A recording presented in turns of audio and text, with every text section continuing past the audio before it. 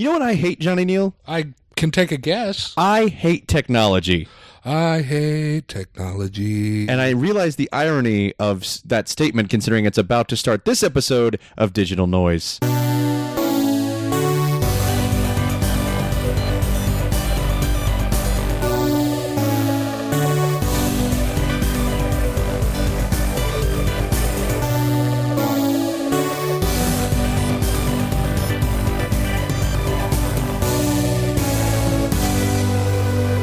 But you know what?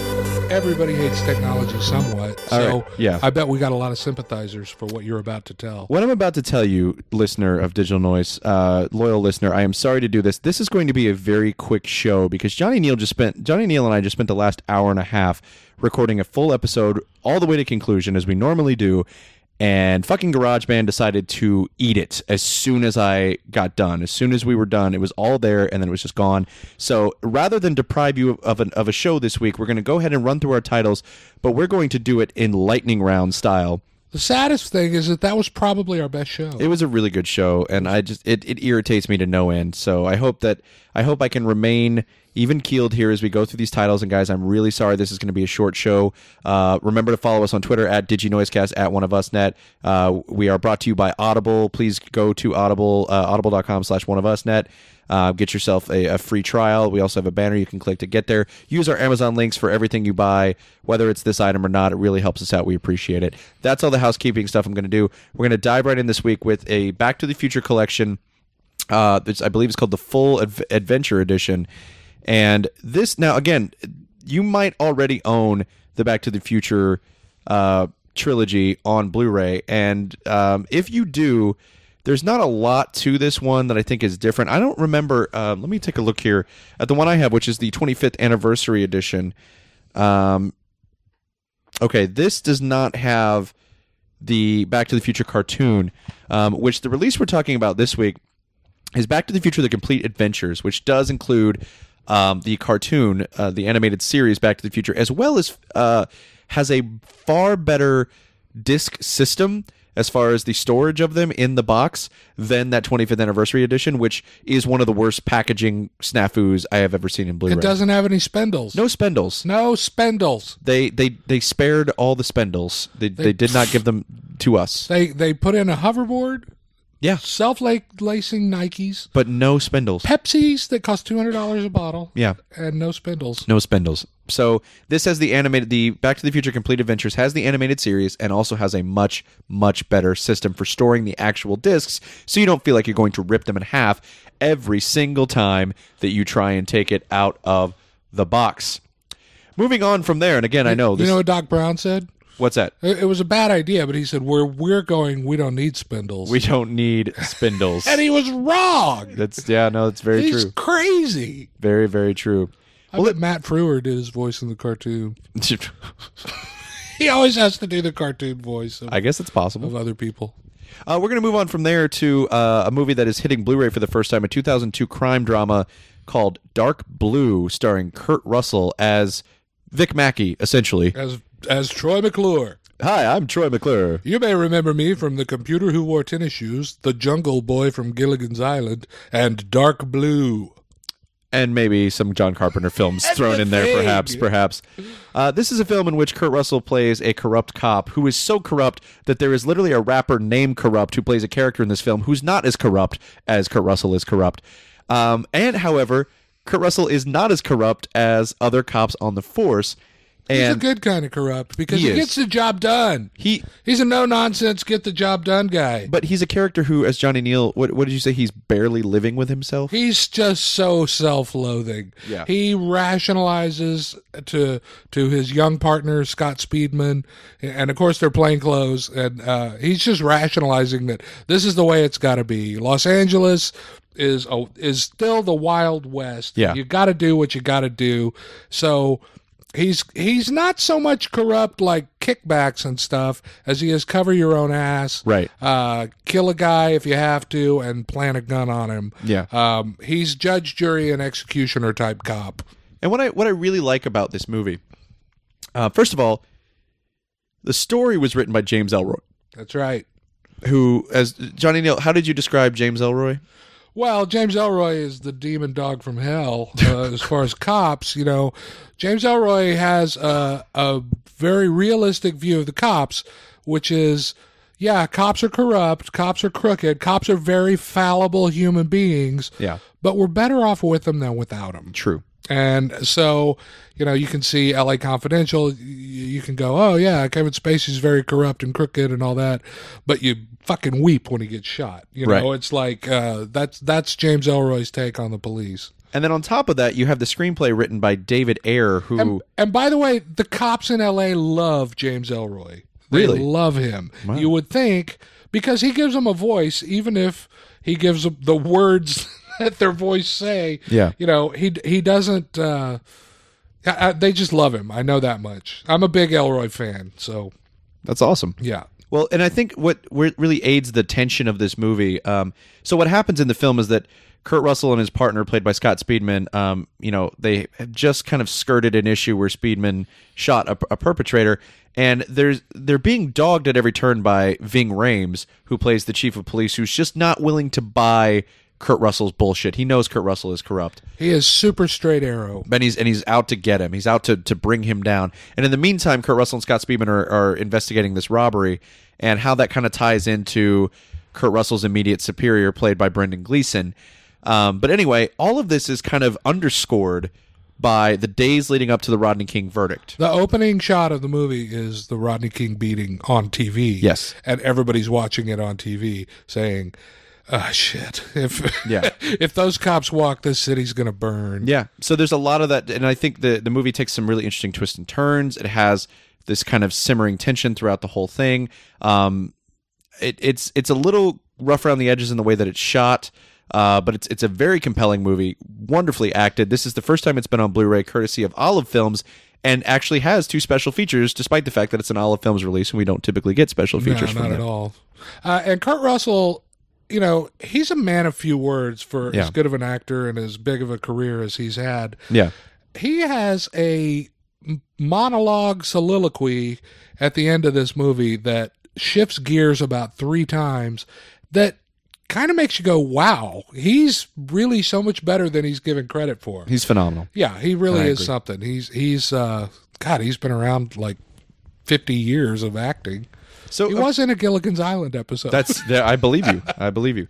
Now, moving on to a film Johnny Neal saw that I did not, is a film called Bloody Knuckles. Tell us a little bit about Bloody Knuckles, Johnny. Well, Neal. Brian, you ever write a comic book or do something really that you're real proud of, and you want to be congratulated for how brilliant you are? Yes, all the time. Yeah, right. Yeah. And you take it to somebody, and you go, you give me your feedback, and they read it, and then they look at it or whatever, they feel it, they hang it on their wall, whatever they do, and the only feedback they can give you is, you did all this?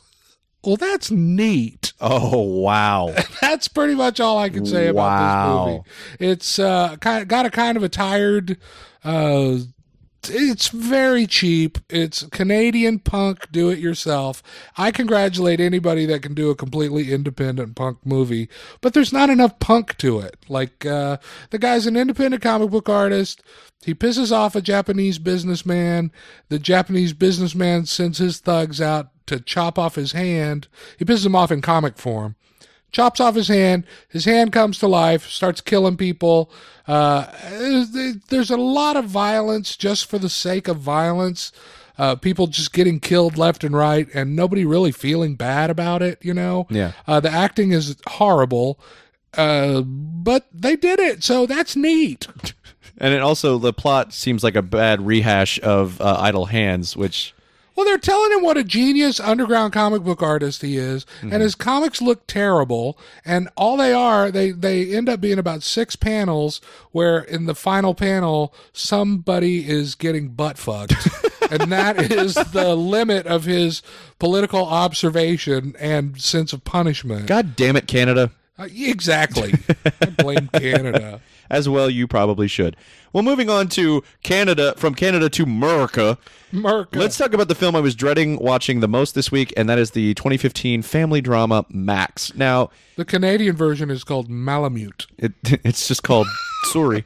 So you guys probably know this about me if you've listened to me for any period of time, is that I hate it when dogs die in movies. It's my biggest pet peeve. Pet peeve.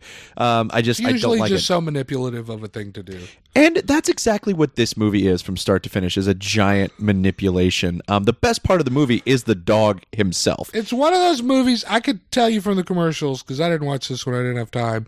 It's one of those movies that if you say you didn't like it, 90% of the people terrorists that win. did like it will say the terrorists won. Why don't you love America? Right. You know, that dog, look what that dog did for you. Well, it's based on this story that absolutely just tore out my heart when it was circulating the internet about a Marine. First of all, they use canines. They have a canine like squad of Marines, and they're handlers.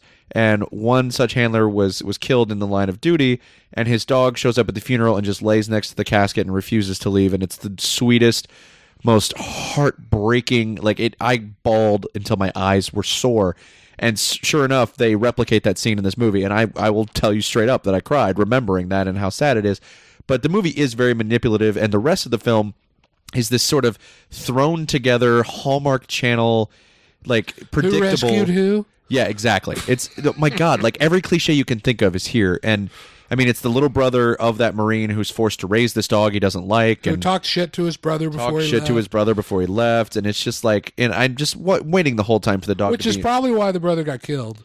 Because he was Probably. thinking about his little brother being mean to him. But it's just, so much of this movie is just paint by numbers, absolute cliche filmmaking 101. The parents are played by Thomas Hayden Church and Lauren Graham, which is kind of the only bit of star power the movie has, and it just feels so manipulative. And I don't know. I was very unhappy with... They get to the end and they're like, this is dedicated to all the dogs who have perished in the line of duty. I'm like, if you really want to honor them, maybe stop making dogs go into combat, because... And dogs can't read movie credits. And that's true as well. That's true as well. They don't watch movies. Maybe with the Chuck Wagon commercial, they used to get excited. Well, from Man's Best Friend to Mandingo. This is a classic bit of blaxploitation, or just exploitation it's just in general. Trash. Let's just call it trashploitation. That Olive Films has released on Blu-ray. And this movie's real bad. Just this is a poorly movie made, that is grimy, legendary. Legendary. It is but bad. legendary from the 70s, and I was expecting it to be either real sexy or real violent, or I was like, I'm finally going to get to watch this movie, because I could never bring myself to rent it, Right. And I'm like, I'm finally going to get to see this movie. And good Lord, was it boring and pointless and doesn't really ever have a point of view, and has the few stars that are in it are completely wasted, and it doesn't really say anything, as much as you might think it does. The guy who should just be the 12 Years a Slave guy, Chiwetel Ejiofor? No, the white guy, Fassbender. Fassbender. I can never remember his fucking complicated name. Fassbender. The Fassbender-ish character is supposed Played to by be... Perry King. Perry King is supposed to be a kind of a good guy because he doesn't like beating the slaves. But he likes fucking them a lot. But he sure loves fucking them. He loves basically raping them a lot. And then, what does he call it? Because white women don't like being pestered. And they're embarrassed when a man takes off all of his clothes. According to James Mason, his alcoholic father, who is it's just so sad to see James Mason in this movie. It is, because this story is about a slave owning plantation, a family of slave owners in the 1840s in Alabama, the patriarch of which being James Mason, who has stated that he only did this movie because he had alimony payments that were due. So James Mason's ex-wife is the reason that he's in this movie. Directed inexplicably by Richard Fleischer. Richard Fleischer, responsible for some classic films like Tora, Tora, Tora, 20,000 Leagues Under the Sea, Dr. Dolittle, Soylent Green, and Mandingo as well. Just a very bizarre... I mean, he did, but then later on in his career, he did movies like Amityville 3D, Red Sonja. He's a director for hire. He's a director for hire. He doesn't really have a voice. He just is a studio-connected guy. There's one bit of political Black Power type statement is delivered by Jitu Kumbuka, who's still around, by the way. Oh, wow. Still acting and has a production company. He gives one very powerful, he's a really good actor. He gives one really powerful on the gallows speech about how fucked up slavery is. Sure. And how the slaves that buy into it are even more fucked up than the white people who are their slave masters. And that they're all going to be damned for hanging him. It's a really powerful, the only powerful couple of minutes in the whole movie. The rest of it is just sweaty and fake feeling and boring.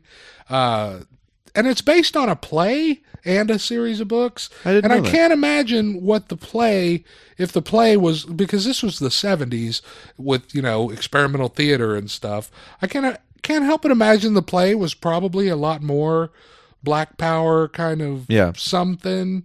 But this is just trash. Well, it's just fucking trash. And that moment you're talking about, I feel like this movie needed a lot more moments like that to justify how salacious and exploitative the other material is. Because when you, Fleischer says that the only reason he finally agreed to direct this for Dino De Laurentiis is that he wanted to do it his way and go at it very, very with a straight face and deliver the truth. And I'm like, no. And even the tagline of the movie is expect the savage, the sensual, the shocking, the sad, the powerful, the shameful, expect the truth, which makes this movie sound like some sort of indictment, some sort of important social message. And it's like, this is just exploitation. This is trash. And it's not even made that well. It's not made well at all. It's dull. It doesn't have any real logic to it because, the slaves are never working. At least in 12 Years a Slave, you got to see how fucking brutal the work itself was on the slaves. Yeah. Not just the fact that they were slaves and owned and property, but that they worked their asses off and then got abused when they got back. Right. And this, for the most part, they're just hanging out. They're just hanging out on the porch, or they're cooking or doing laundry. It's a very unfortunate choice of words considering the lynching we just described. Well, there is that. And the white people are just so ignorant. James Mason has rheumatism, and his doctor tells him that if he puts his feet on the belly of a black kid, that his rheumatism will be absorbed by the black kid. So through the whole movie, the very disturbing image of old-ass barefoot James Mason in a wicker rocking chair with his feet on just a delightfully cute little black kid is just so fucked up. Yes. Every time they would cut to it, and all I could think is James Mason going, what the fuck happened to me? Yeah. I was in Lolita. What the fuck? Well, that is unfortunately Mandingo. And if you're a big fan of Django Unchained, one thing I will say is if you pick up this Blu-ray, you will see where Tarantino stole a lot for Django Unchained from Mandingo. But a film I didn't get a chance to see that Johnny Neal did, if you want to talk a little bit about The End. The End is Burt Reynolds. It was kind of the end of his career. Now, he made a couple other good movies after this, but this is a comedy about a guy who finds out he's dying, and then who is Burt Reynolds, and then he wants to kill himself, but doesn't really have the guts to do it himself. It's got a lot of good people listed in it: Joanne Woodward, Kristen McNichol, Norman Fell. They actually don't sound that good once I say them out loud, but Dom DeLuise. But it pretty much sucks. It's not funny. It's very dated. Mm-hmm. Burt Reynolds says a lot of really racist stuff just to say it, because he can get away with saying it. The goddamn Japs. Like a Honda drives by and he's like, get that Jap car out of my way, and just shit like that. Like just real casual, last generation's father type racism, like Archie Bunker type stuff, where he's not even doing it to be mean. That's just how he talks. But there is one scene in it that is pretty funny. Oh, yeah, Sally Field's in it, too. And I missed my window of her being appropriately hot. I didn't realize when I was younger how hot she was. Right. And now I'm watching this where she's like half the age I am now. And I'm going, is she just hot because she's half my age? Or is she hot because she's Sally Field and she's half my age? Ooh, interesting. And I'm going to give a little bit of one and half of the other. But there's a scene with Robbie Benson, and if you don't remember Robbie Benson, the most recent thing he did of any real acclaim was he was the voice of the Beast. He made quite a few movies in the 70s and 80s. He was in Ode to Billy Joe, Fast Break, Harry and Son with Paul Newman. He was like the cover of 16 magazine and Tiger Beat. He was a heartthrob. He was a beautiful young man, heartthrob like Sean Cassidy and those other guys at that time. But he was a genuine actor. You know, he was not Hollywood royalty like Sean Cassidy was. He was a really good actor. I think he does production now. Burt Reynolds goes into a church because because that's what happens when you're dying. He goes into a church and there's a guy in a black shirt and he says, "Do you know where the priest is?" So he turns around and it's Robbie Benson looking about 16 years old. I mean, he's probably 18, but he's so young, and dewy-eyed and handsome. And he's got a kind of a soft, kind of a California stoner voice. And he says, "Well, you're pretty young to be a priest." He goes, "I got the calling young," like he's just really young and naive. And he goes, I want to give a confession, but you're kind of young to hear it. And he's like, "Well, let's try anyway." So they go into the confession booth, and this is a visual joke, but it's almost worth watching the movie just for this one scene. Burt Reynolds is telling his confession of how many hundreds of women, and because Burt Reynolds, directed this, of course, it was hundreds of women. Hundreds. It's how many hundreds of women he slept with and all the times he cheated on his wife. And Robbie Benson is on the other side of the screen, and he pulls the little plastic priest thing. Now, if you know Jeff from Rage Select, he came to our at the Halloween party last year. He went and bought a genuine priest outfit, and I said, "What is the collar made out of?" I always wondered that. Right? Was it marzipan? It was not marzipan. That's unfortunate. That would have been less surprising. It was just plastic. It was a little rectangle of plastic. Really? So he pulled that thing out, and I'm like, "Oh, that's just plastic?" And he goes, "Yeah, I was surprised too." So Robbie Benson pulls this plastic thing out of his collar while Burt Reynolds is rambling on and on about his conquests, and Robbie Benson starts flicking his teeth with it. Like, is he bored that Burt Reynolds is bragging on himself, or is he turned on that Burt Reynolds has all these sex stories? It was just really funny. It's just black, and Burt Reynolds is on the other side of the screen like, "What is that sound? What is that sound?" And here's this bored high school kid flicking his teeth with this plastic thing, like a card in the spokes of your bicycle. That's the only thing that I have to recommend that movie. It really sucked. Well, there you have it. It really sucked. I guess I spoiled the only good thing. No, that's all right. Speaking of spoiling good things, I'm going to move on to a documentary that Johnny Neal didn't want to watch because, as he put it, it's none of my business. It's none of my business. This is a documentary called GTFO, which, if you are not familiar with internet vernacular, is an acronym for Get the Fuck Out. This is a documentary about sexism and women in the world of video games. Obviously, a very hot button issue right now because of the Gamergate movement. I just want to say this. I am not a gamer. I don't belong to this world.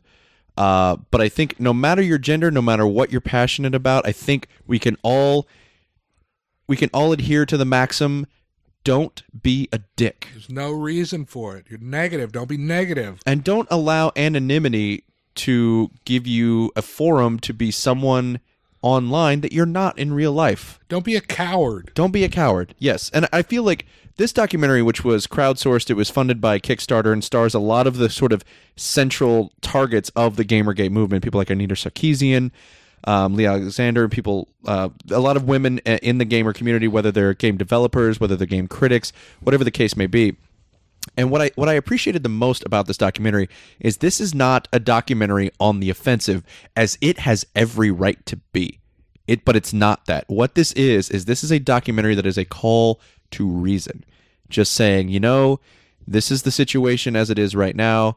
We all love gaming. I wish that, it wasn't like this. And it also makes the point, as I think I should as well, that the trolls of Gamergate are a very loud but definite minority. Like, they're a loud minority, but they are definitely the minority. This is not an indictment of all males who play video games, okay? Doesn't it seem like it's always the way? There's just always got to be those assholes. The few bad apples. I mean, that expression's been around forever for a reason. Yeah.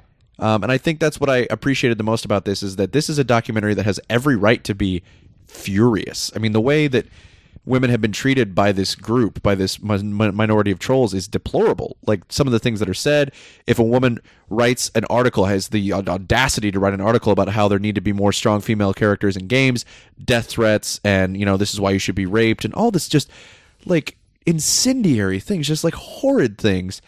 And so I understand, and this documentary really does hit upon the fact that the situation is very untenable right now, is a deplorable situation, but at the same time seems to seek common ground, seems to say, like, there's room for all of us here. It doesn't have to be like this.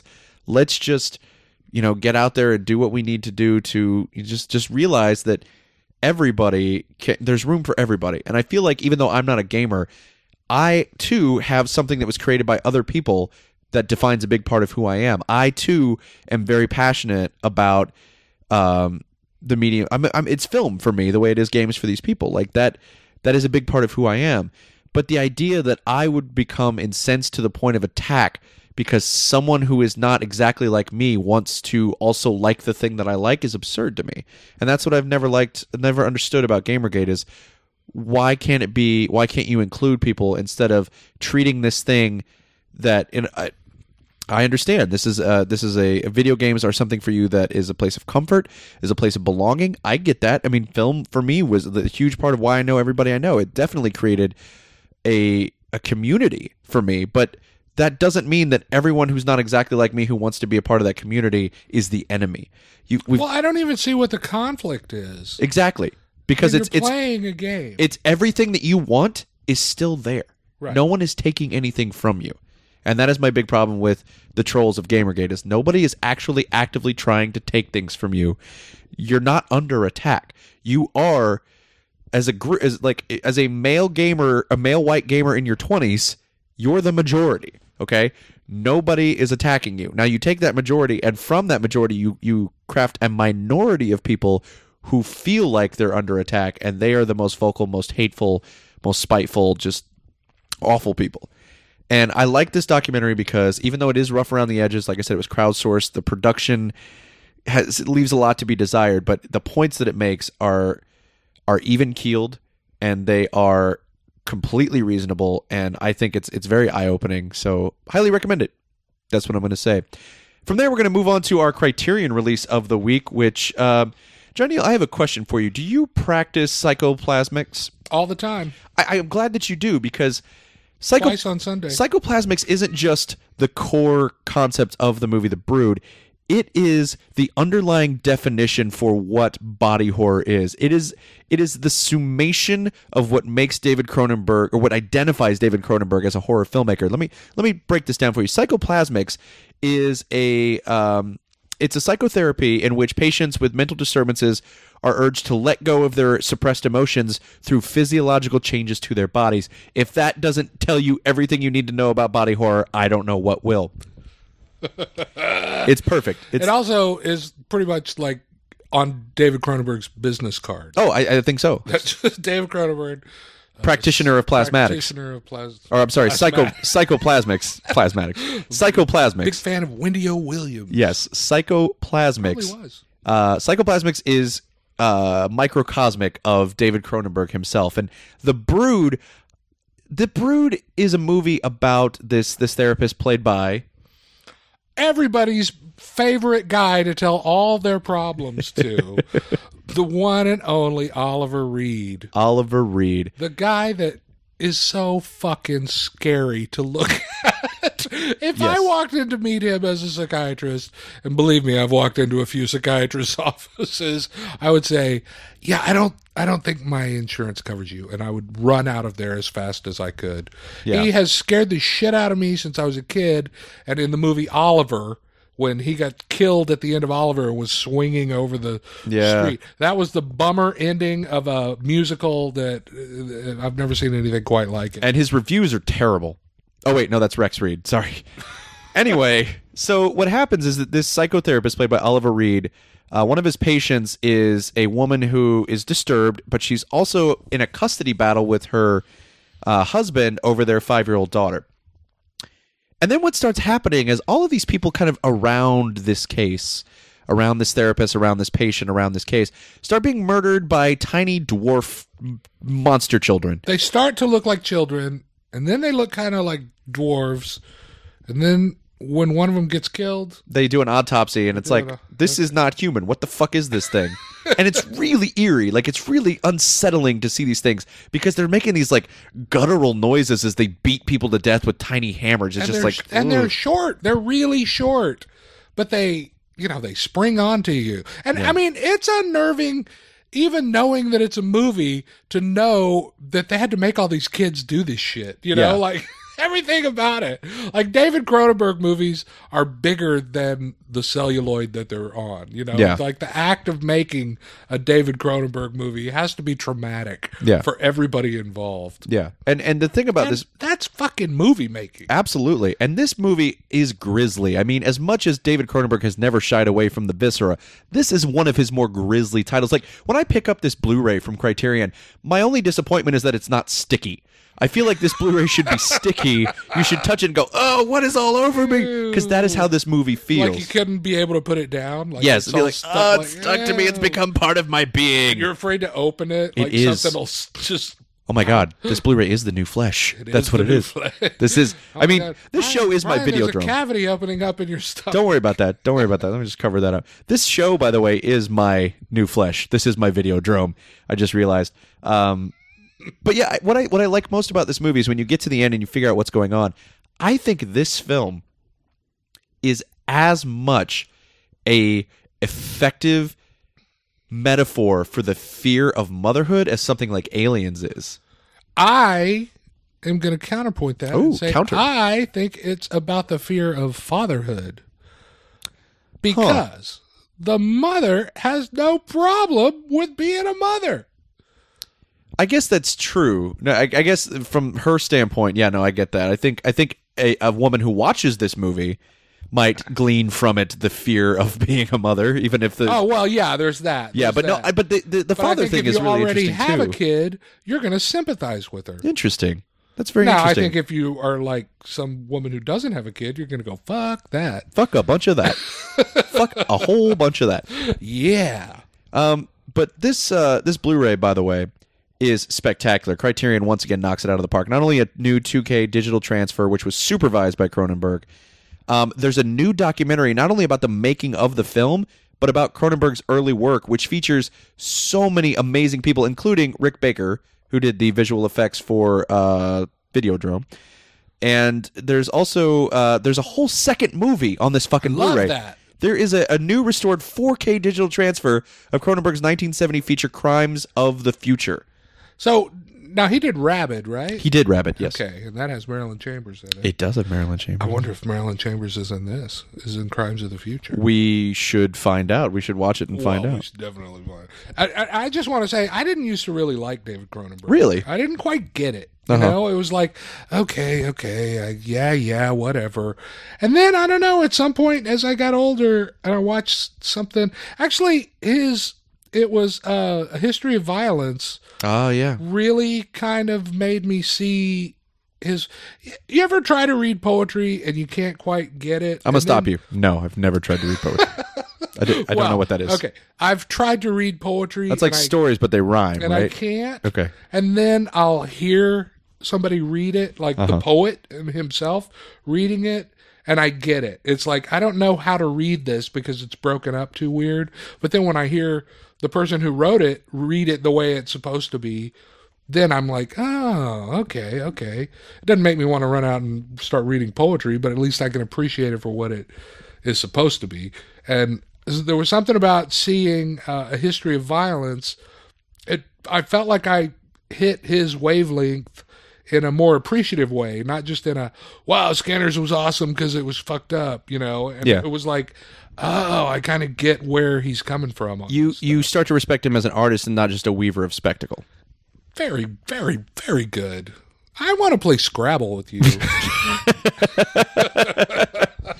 Well, I will say the Brood is the Criterion Brood is unequivocally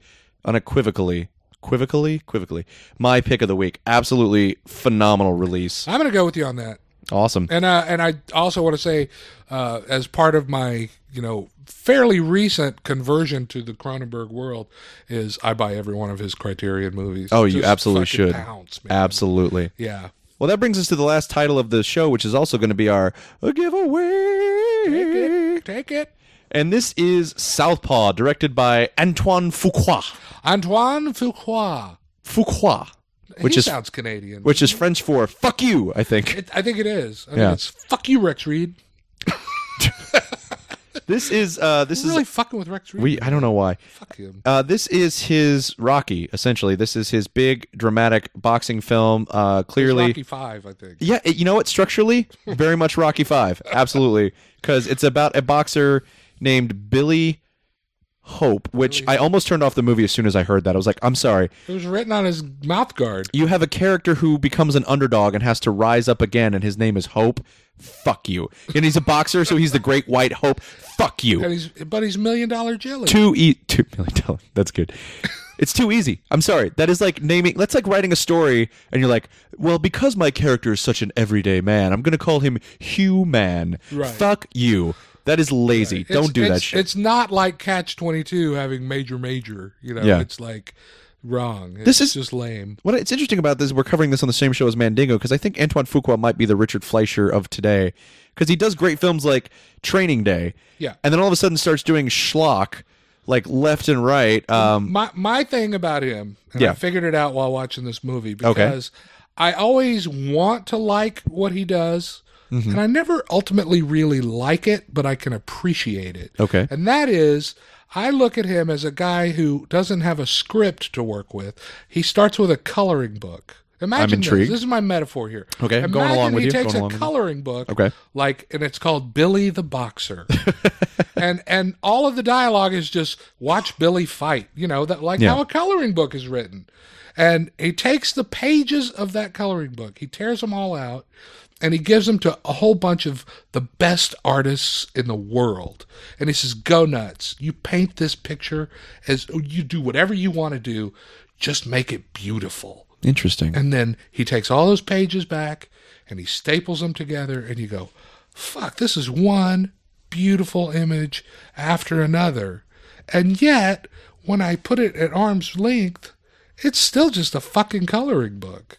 Wow. And that's what I think of his movies. He's great with actors. He gets great performances. And I think Jake Gyllenhaal, we're at the point where I don't know what he can do to impress us anymore. He's pretty much proven himself as the best there is of his age anyway. Between Of his weight class, you might say? He punches up.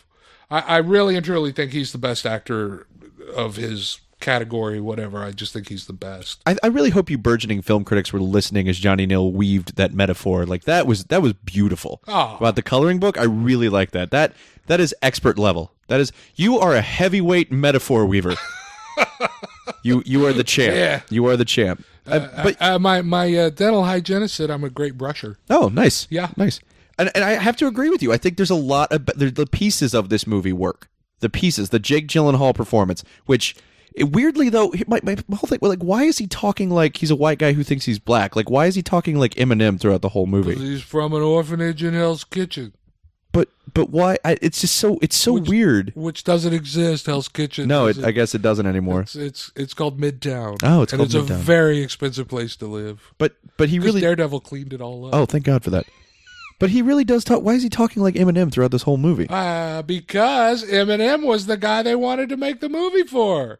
Are you serious? Yeah, Really? they scouted out Eminem to be. So the training montage, not the James Horner final act, but the training montage is an Eminem song. Remember? Oh, that's right. And it's like, so it's like, I'm Huh. Rocky, I'm ruining all my Rocky stuff. Like, Rocky, doing all my Rocky stuff. I love that Eminem track. that's pretty much how I Called hear "Doing All My Rocky Stuff." That's pretty much all I can hear. That actually makes so much more sense now, because that was very off-putting. Can you imagine how shitty this would have been with Eminem in the Yeah, it probably would have been pretty shitty. It I won't really lie. would have been shitty. But I also really love the relationship between Jake Gyllenhaal and Forrest Whitaker. Like, Forrest Whitaker is amazing in this movie. He's always amazing, but he's especially great in this. Yeah. And there's a little, it's like all of the stuff that would have made something interesting is barely mumbled. Like, he goes to find Forrest Whitaker, who of course is like training orphans and shit, right?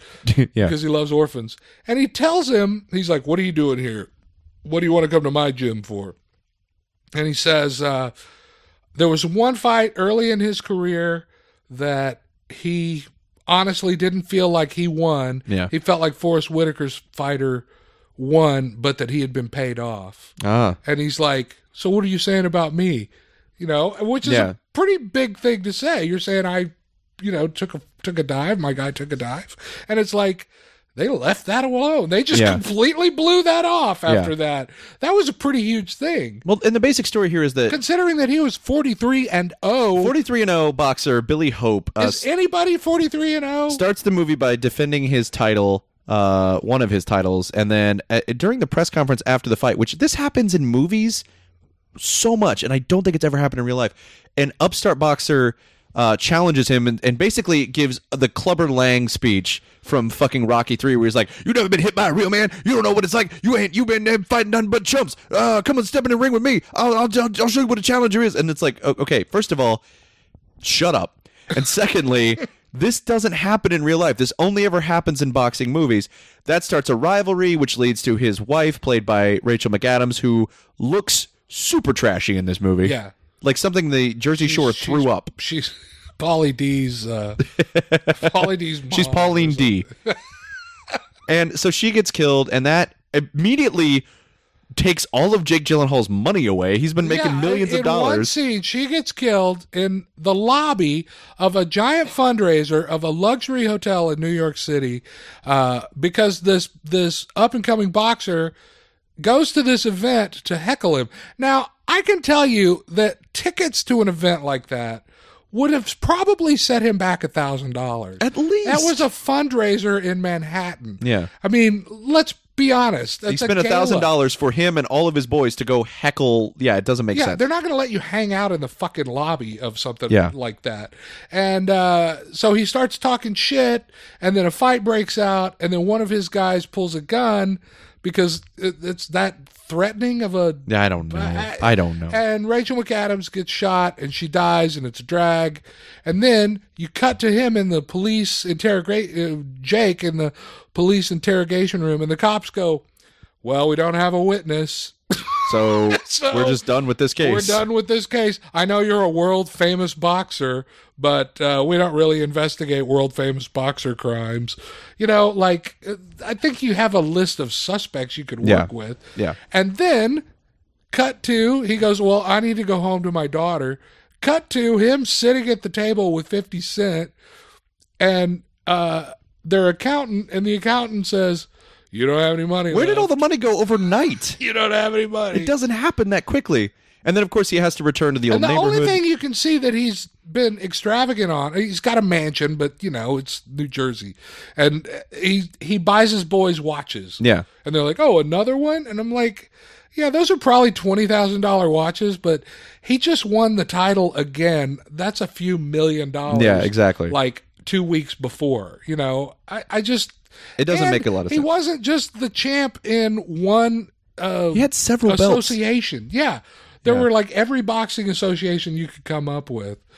It was like, you gotta be fucking He had more kidding belts me. than Roy Rogers, and yet somehow he still ran out of money the next day, loses his daughter, and then over the top style, the only way he can get his daughter back is to get back in that ring and win another championship. I don't know how that equates. The state was very much like, we don't want you to have your daughter because you're very violent, but if you win the championship in a violent sport, we will totally give her back to you. So that was a little mealy-mouthed. Yeah. Yeah. It was pretty mealy mouthed. And But the daughter was fantastic. She's That very good. Credit should be given where she's credit very is due. good. Yeah. It was a movie that would have really been good with I like ensemble pieces, and there was never an ensemble piece. It was No. always one person and another person, one person and another Yeah. person. There was never an MVP per scene. It was always just one or the other. Boxing there's is a some really solitary good sport. conversation with Forrest Whitaker, and oddly enough, when he's talking to Forrest Whitaker, he's not a punch drunk, mealy mouthed dude. He can actually Yeah, he's- form sentences. Yeah. And in front of all of these guys in tuxedos, he says, "Give them that shit." Yeah, that's Talking his. That's about, his call for donations. Give us that shit. Give us that shit. It's like, oh, that's brilliant. My wife's an orphan. I'm an orphan. Give us that. Give shit. us that shit. And I mean, it's beautifully shot. I mean, it has some amazing Every performances. page of the coloring book is beautiful. And you're going to predict exactly what happened. It's you not. It's not a there surprise. Are no surprises. But I will say this is unfortunately on a sad note the last film to be scored by James Horner. That's a drag. James Horner actually, in a testament to what a great person James Horner was. If you don't know, by the way, James Horner was killed in a plane crash this year. Very sad. But in a testament to what a great guy he was, Antoine Fuqua did not have the money to pay James Horner. They was working on a limited budget, and James Horner liked the idea of the movie so much he did it for free. So his last score on this planet, he did for free just because he believed in the movie. And oddly, it doesn't sound anything like a James Horner score. Like there's nothing that identifies it as a Horner score. I don't even really remember. Oh, there you go. It was kind of generic. All I remember is the Eminem training montage. There you go. Which, by the way, this is our giveaway. Just because we didn't love it doesn't mean you might not. It's or worth watching. will. It's definitely worth watching for sure. It's worth watching just for the physicality of the performance. It's like I compare it to $1 Million Baby in that, like, $1 Million Baby was just as dumb of a movie, but Hilary Swank was just so fantastic in it. Truth. I mean, if you just want to appreciate just. Again, Jake Gyllenhaal is the best there is. I love actors. Jake Gyllenhaal, this is an actor's movie. It's not a storyteller's movie. Yeah, absolutely. And if you would like to win yourself a Blu-ray DVD combo copy of this movie, you're going to follow us online or on Twitter at OneOfUsNet. You're going to tweet at us with the answer to this question. If you could step into the ring with one movie character from all of filmdom, who would it be? Hashtag Southpaw giveaway. We'll pick our favorite. Any character, a boxer, or just anybody? No, any character. Oh, well, Pee Wee Herman. Really? So I can beat him. No, I mean, I would know I'd win. I would step in the ring with Mr. Potter from It's a Wonderful Life, and I would beat the shit out of that cripple. I just think it'd be funny. He's the only guy in a wheelchair I've ever wanted to fight. Yeah, Mr. Potter. Yeah, Fucking I can Mr. see Potter. that. Yeah. Well, guys, again, sorry for the brevity of this week's show. Listen to it twice. Listen to it twice because we have. God damn it! I hate technology. But Didn't we sound improvised though? yeah, we flowed. We did the yes and. We flowed futuristic like Eminem. That's what we do. We That's flowed what we do. like Doc Brown. Yeah. So, again, follow us on Twitter at OneOfUsNet, at DigiNoiseCast. Like the website on Facebook, facebook.com/OneOfUsNet. You can follow us individually online. I'm at Bri Guy Salisbury on Twitter. I'm Brian Salisbury Critic on Facebook. I'm Johnny Neal on Twitter and Johnny Neal on Instagram, which I don't do much there. And I'm just Johnny Michael Neal on Facebook. Awesome. Guys, thank you so much for listening. I want to remind you, in the show the way I always do, or sometimes twice in one night, no release is too big, no release is too small. From Criterion to Catastrophe, we review them all, sometimes in pairs.